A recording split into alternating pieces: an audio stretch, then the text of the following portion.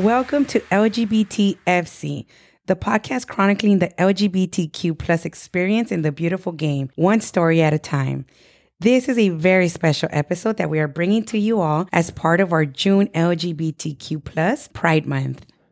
Hi, Luke. How are you? Hi, Daisy. Oh my gosh, let's introduce ourselves. Happy Pride. Happy Pride. So, Daisy, how do you identify? So I identify as queer and my pronouns are she, her, ella.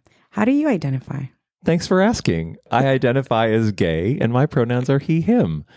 And welcome everyone to this special episode. We are going to dive into the show shortly, but before we do, we ask that wherever you listen to LGBTFC, you please rate and review us.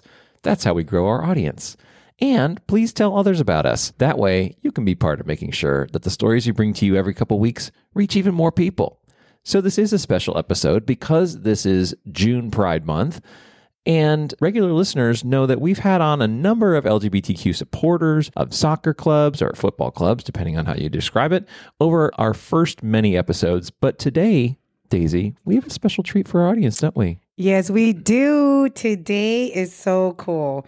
We have none other than former professional player for the Washington Spirit, Olympian, and World Cup player. That's right. Oh my gosh. We have Lindsey. We'll hear more from Lori shortly, and that includes how she came to the beautiful game, what it was like for her coming out. She's now an Apple TV, MLS, and CBS Sports and WSL broadcaster, where you can hear her giving amazing commentary every weekend. So she's really busy, and we are so grateful that she took time out of her schedule to sit down and talk with us. I'm so excited. Super excited. So our regular shows, we have our Day in Gay, which we go to right after our open, but we're just going to dive right back into this interview with Lori. Because we cannot wait. We can't wait. So thank you all for being with us and enjoy the interview.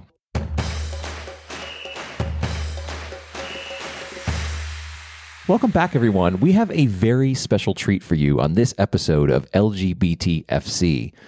She's a member of Apple TV's MLS broadcasting crew and CBS's NWSL broadcast team, and the co-host of a soccer show on Sirius XM Radio. But I would say maybe even more importantly, she played professional soccer for over a decade, started in 2002, including in the Women's United Soccer Association, the WPS, and then to NWSL. And what's more, she featured as a U.S. Women's National Team midfielder, including in the 2011 World Cup, where the U.S. went all the way to the final. We are so delighted to have with us today none other than the incomparable Lindsey. Lori, welcome to LGBTFC. Yeah, thanks for having me. Great to be here and excited to chat with you all. Thank you so much for being here. We have an Olympian. That's right. On the podcast. I didn't even. I'm so excited. Daisy called me out for not including that in the intro. I'm like, where do I say it? I want to scream it out. Oh my gosh. Thank you so much for being with us. Before we begin, Lori, please share with our audience how you identify.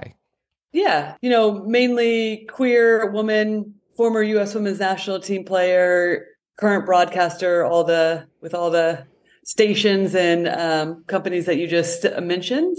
And yeah, lover of life. And I would say that's about it. All right. Beautiful. I love it. Lover of life. That's now great. Tell us, Lori, how did you come to the beautiful game? Yeah, I have an older brother, about 18 months older than I am, grew up in Indiana. And when we were young, my parents got divorced when I was 2. And so I lived with my dad, both of us did. And then we essentially just were thrown into a lot of different sports. And growing up in Indiana, I wouldn't say that soccer was a hotbed by any means, but it was certainly starting to come alive and the sport was growing. But at that time, it was just easier for my dad to truck us both around rather than try to put us in all these different sports separately. So I found myself primarily doing whatever my brother was doing at the time, because he was the one that was saying what we were going to do, the sports we were going to play.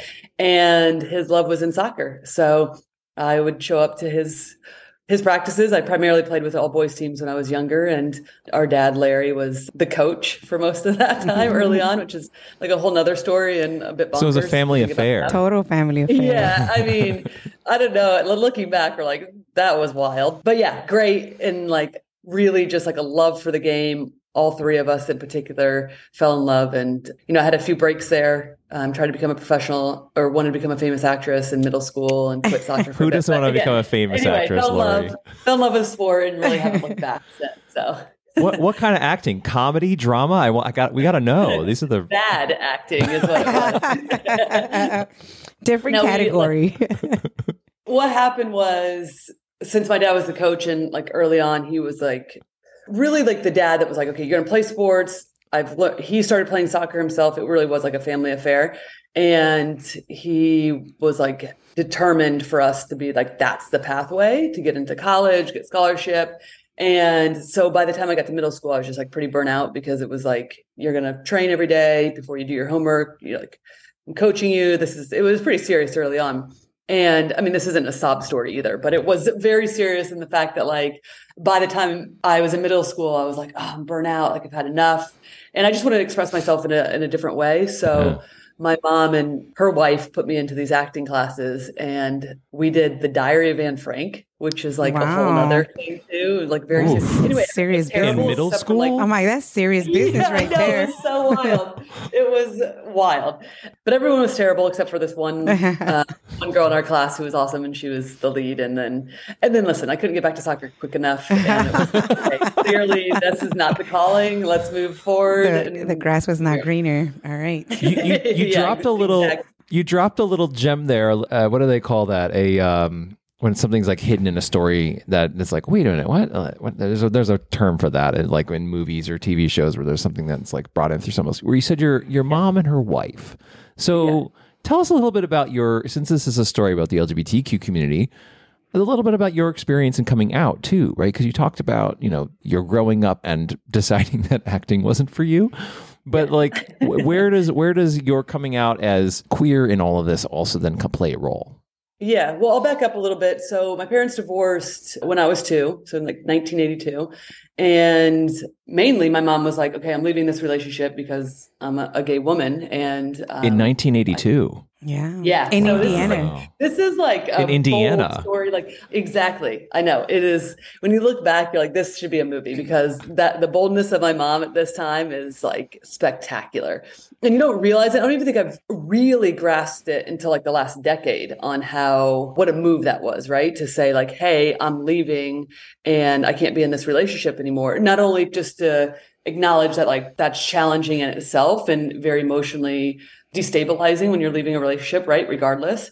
So, but to be hey, listen, I'm living my truth. And ultimately we ended up living with my dad because no courts were going to give my mom custody, knowing that she was an out lesbian woman. So yeah, so my parents divorced. We lived with my dad, like I said, put us in sport and stuff. And then as I grew up, I just knew my mom to be with women, right? I don't remember my parents being married because I was so young. But yeah, I remember my mom and her wife, Susan, live outside Boston where my brother and his wife and their 2 daughters are, and my sister-in-law's family is as well.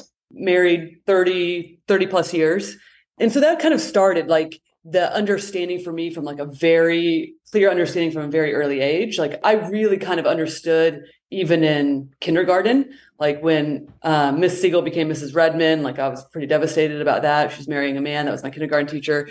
And I was why am I so devastated?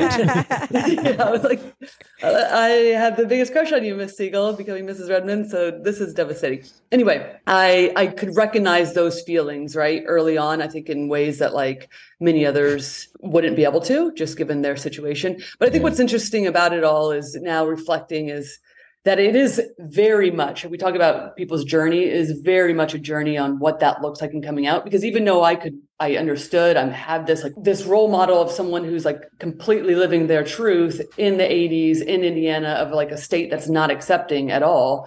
But it's very much, I think, the way that I can understand it even now is whoa, how much of a journey it is for each individual, because I'm seeing this in front of me, right? I have this spectacular person living this life that's the truest for them. Yet it took me quite a while to come out still, because again, Indiana, I wanted to play soccer. I was very driven. And that was going to be my focus. So I didn't even come out until college, even though I could understand or relate to the feelings that I was having since kindergarten, since I was 5 or 6 years old. So you came out in college. Mm-hmm. Yeah. You want to share a little bit with our audience about what that was like for you? Yeah, I played soccer. I went to University of Virginia. I played soccer there, and we had a wonderful, tight-knit team. And I think at that time I was just, becoming more confident in myself and who I was. And with having my class in particular, like a tight-knit group, it just felt like, what am I even doing? Like, I clearly, this is now I'm just going against who I am thoroughly, right? So I came out to close friends, my family, to no surprise to everybody, really. Yeah. And then it was just step by step from there in terms of being more vocal. And really since then, I've never been in the closet. I've been fully out. It was just a matter of the public life, what that looks like, and having, as our national team became more popular, what did that look like in terms of publications asking for more a vocal outing, I guess, public outing. Yeah, thank you so much, Lori. What's your assessment of soccer today for both the men and women's games as it relates to LGBTQ plus inclusivity? Yeah, I think on the women's side, I think it is thoroughly a very accepting, welcoming environment, right? We're seeing out coaches, we're seeing vocally out players more and more all the time, feeling comfortable with expressing their sexuality, which is wonderful, right? And I think you see it on the men's side where you have very few. I'm not even sure we actually have a publicly out male player right now in Major League Soccer with not in Major League Soccer currently. Yeah, Collins is San Diego. Yep. But again, we're talking one hand, right? Fewer than one hand. So clearly there is still what I would say is a fear of being who you are, accepted in the community. And I think that's driven from a lot of different aspects. And I think overarching too, the bigger question is not only for the players, but what does the entire environment look like for fans? How comfortable do fans feel? And what are we doing to take steps to make this a much more inclusive? So making headway. And I think it's always constantly getting better. And there's these conversations that are taking place, but still obviously elements of fear. So that's challenging because there's clearly gay men playing in the sport that just aren't out. That's one of the things we talked about on the very first episode is that there's clearly, if you just do the math, there's hundreds, if not thousands of gay and bisexual men currently playing the game professionally around the world.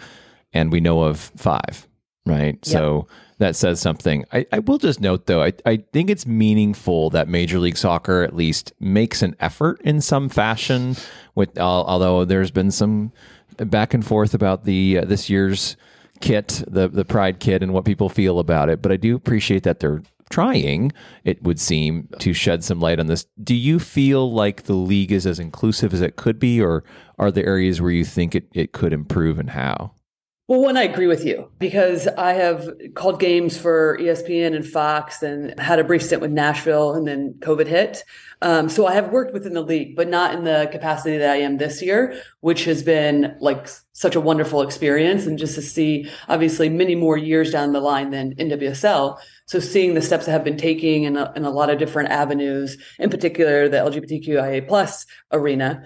So yes, I credit Major League Soccer as well. But I think there's always stuff, right? And, one thing that I always look at is, low hanging fruit is the month of June, is Pride Month, and being active in that month, being vocal. And then, but what are we doing the other 11 months, right? And so I think those are steps that we can always take, is making sure that those conversations are always at the top.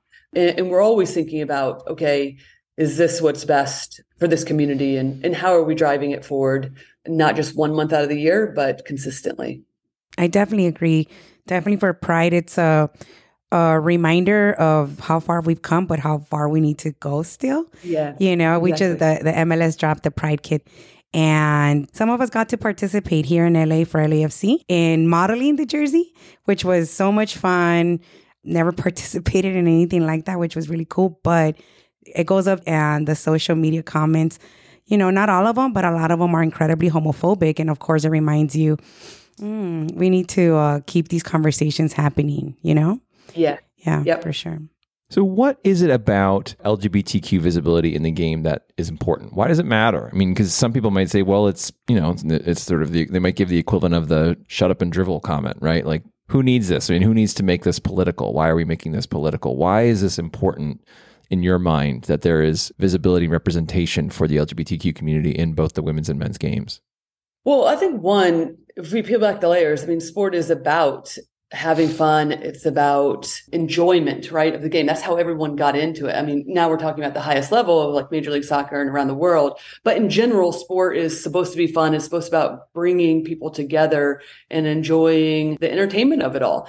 And it's proven. I mean, one of my good friends, Megan Rapinoe, before the 2012 Olympics, right, like does a huge spread for Out Magazine. Again, much like me, was living a very out life. It wasn't like there was any hiding of that. But then you express that vocally, you express who you are to the world, and lights out. The 2012 Olympics changed her life, changed her career in terms of how she played. And I think that's just one example of what sport can do if you're living your truth, is like you are playing much freer, you are living who you are. And so one is that is the key to me, but also just human decency, about how we're treating one another, being visible, making sure that this is a welcoming space, not only for the players, but again, who's driving this, the fans. That's what makes this sport special. And I think sometimes we forget the entire focus and then encompasses so much more than just the product on the field, right? There's so much more involved. Yeah, absolutely. For us, soccer is always more than just soccer, and so we're able to participate in this podcast. We're about to be a year old. And so that's how we're pushing these conversations forward with folks, right? And also being able to have folks like you on here that is just tremendous for different folks who are going to hear this episode to hear about our different experiences. I'm just super excited. I'm like, I think this is our first Olympian who's queer on here. And that's so beautiful to me. It's wonderful. Yeah, so exciting. I mean, I'm curious with the World Cup and with the Olympics, was there anything for you being out in the game where you're, competing internationally around the globe that was significant for you, that it was different than sort of being out here within the States, that you experienced maybe things a little differently or saw them through a different lens at all? Like in terms of my playing experience? Or just your experience in other countries with that? Everything. I like this question because I think sometimes we expect to hear like these like, oh, it was like very scary and we were so brave to be out, right? But in fact, it was like my experience has been amazing. It has been so welcoming. And I think even during those times when I was at the height of my career and we were playing in the Olympics, we were playing in the World Cup, the amount of people that would come up to recognize and say, thank you for being out. It was what was like the driving force to say, hey, right? Like this is so important. And it's still the case today, right? How vocal, I used Meg example before because she's still playing, obviously. So there's a living, breathing out player that is globally known outside of just soccer now, and how important that is, right? Because I understand how lucky and how grateful I am for my experience and how much more ease there was in that, given that my mom is an out woman and been married to her wife for 30 plus years. Like you don't typically hear many stories about that, right? So a lot of people don't have that journey. And it's a much more difficult, to say the least, I guess, to figure out and navigate their sexuality. And so for me, it's like, listen, this is what I can do to help and to at least make this more visible and easier for somebody else, then to me, that is all important. And I feel like that's what has really been kind of like the story around, not just in this country, but when we played overseas or we traveled overseas. Yeah, that's awesome. And I did do a little stalking on your IG and I saw that you posted kind of a note to your mom by wearing the tie that she wore for the last championship game. That's so awesome. And it's just beautiful to see the connection from, your parent to child, the beautiful game, and bringing it all together with being queer, right? And so just super beautiful. Thank you for sharing that. Oh, yeah, thanks. If people don't know, it's just I had this tie from like the 80s from my mom. That was just a skinny black tie with a little pink triangle. And that my mom wore. And I'd go to these like parties when I was younger, like New Year's parties and stuff. she had worn that and she had given it to me. And I'm like, okay, when can I wear this? Because for me, it's also like finding moments to push boundaries, right? Especially in television, because I am jokingly very like gay looking as well, but I like to like mess around with style and I like to push boundaries. So for me to be at the national, like when we were on the NWSL championship this past fall, to be on the sidelines and then wear that tie. And then, yeah, it just pays a little love to my mom and for the pathway that she had paid for me. That's so freaking cool. Yeah, it's so amazing. Yeah, I mean, listen, I'm like so pumped to still have this tie too. Like, yeah. I mean, who doesn't remember the skinny ties of the 80s? That was a very popular thing back then. And then coming back, right? So. All right, we got some very important questions up next. Questions. Yeah, perfect. All right, we're going to start with, who is your favorite women's soccer player? Yeah, I like this question. It's tough to pick out one though. Got to be careful because you do broadcast for a lot of games. So yeah, I know. I'm like, listen, you start building enemies here. They're like, wait, you didn't say me. I am not going to pick one because I'm going to pick the 99 Women's World Cup team because through and through, that is like my heart and soul there. And the fact that, as we mentioned earlier on the show, my good friend Heather O'Reilly and former U.S. Women's National Team teammate, we do a Sirius XM show on Mondays. And we actually had Julie Ertz on today because she's made a big comeback and she's in your neck of the wood now. Yeah, we love her. Brilliant player, spectacular, and fun to have her on. And the general conversation was about, like, obviously her comeback after having a baby and being out for nearly 2 years, but also just like the drive of like what being on the national team has meant to all of us in the community and the camaraderie of like leaving the sport in a better place than when you arrived to it. And so much of that was driven from like the 91 to the 99ers, because a lot of those players were very similar. And just understanding what it meant to like really push boundaries as an entire team and the power, the collective power that they had to get the sport to where it is today. And I think we continuously see that the U.S. Women's National Team push boundaries for equal pay, right? We have out athletes. So yeah, I would say more of the 99 because they were the first really visible team for me. And what an important piece to history to carry that on. So an entire team. An entire team, man. Yeah, going with the entire team. Yeah, so listen, I don't think we've had that before. Here, so. I love it. It's a great answer. Yeah. It's beautiful. All right. Next, who do you think is the sexiest men's soccer player? And that can be past. Yeah, I laughed. Past or present. This is actually probably my favorite question. Yeah, the first, I actually have two for this one because there's a couple that came to mind. I mean, I think all of us think like Beckham, right? And no doubt in some stages, there's the few, but that's played out. We love Beckham. But my two are Thierry Henry, for sure. And maybe a tiny bit lesser known player, Diego Forlan, the Uruguayan player. Yeah, love him. Yeah. So those two from back in the day, for sure. And still now. Great choices. Back in the day, I love it. All right. Now, where can our folks find you on social media, those listening? Yeah, at Lori Lindsey 6. So LORILINDSEY 6. Basically across the board, social media. If you're not following Lori yet, you should be following Lori, everyone. Yeah, what's wrong with you? Jump on it now. If you're not listening to this podcast, everyone, well, you are if you're hearing me say this, but more actively and regularly, you should listen to this podcast. So. Oh, that's very kind of you. Yeah, that's awesome. Thank you. We have to record you saying that so we can have that on the show on a regular basis. Perfect. Yes. Talk about promotion. Right? Lori, it has been a delight having you on the show. Thank you so much for joining us. Yes, thank you. Yeah, thank you. What a wonderful conversation.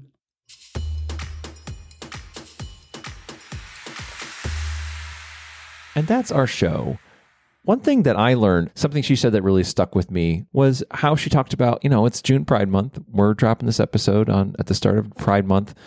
But what are we doing the other 11 months? What are we doing, Daisy? How are we making sure that this is not just 1 month in the year and the other 11 we sort of forget about? I mean, all these corporations, whatever, they'll stick, a rainbow logo up on their social media, and then they'll forget about it in the other 11 months of the year. That's just something to think about. Absolutely. Well, we'll keep pushing it with this podcast for sure. Yeah. And what about you? One thing that I learned also just impactful that Lori said was sharing her experience of how welcoming folks were both at the World Cup and when the Olympics were happening in Germany that I would not have expected to hear. So that makes me incredibly happy that she had that experience. That is awesome. Now, before we go, a reminder to please follow us on Twitter and Instagram at LGBT_FC pod. And we want to say a big old thank you one more time to Lori Lindsey for being a part of this special episode of LGBTFC to kick off Pride 2023.